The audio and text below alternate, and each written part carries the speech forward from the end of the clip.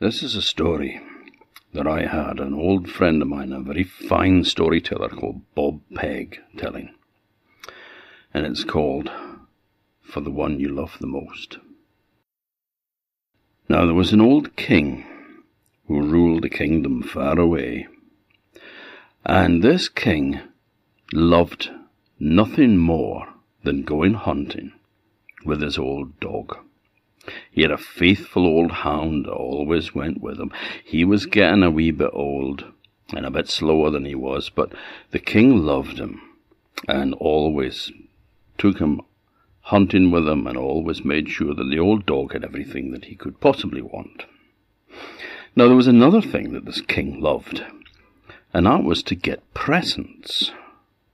And so people used to give him presents the whole time, not just on his birthday or Christmas or anything like that, but just any time he would get presents. Every day presents would come for him. And sometimes they were very nice, very expensive, and sometimes they were very cheap, very poor, because the people were poor.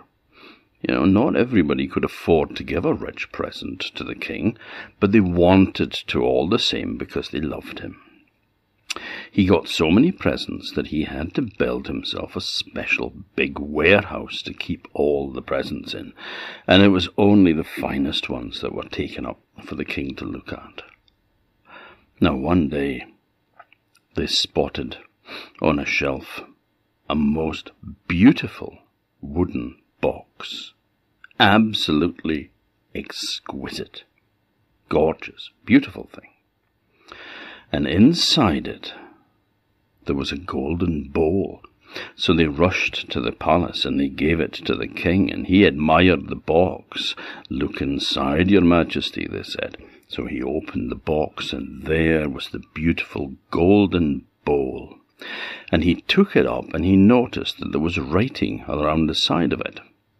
So he turned it around and he read it, and it said, "Give this to the one you love the most." So the king went off to see the queen. Now the queen was a good bit younger than the king. He'd been married before. And he knocked on her door. And after a while she said, "Who is it?" And he said, "It's me, darling, your husband. I have a gift for you." So, hearing this, she opened the door, let him in. And he went in,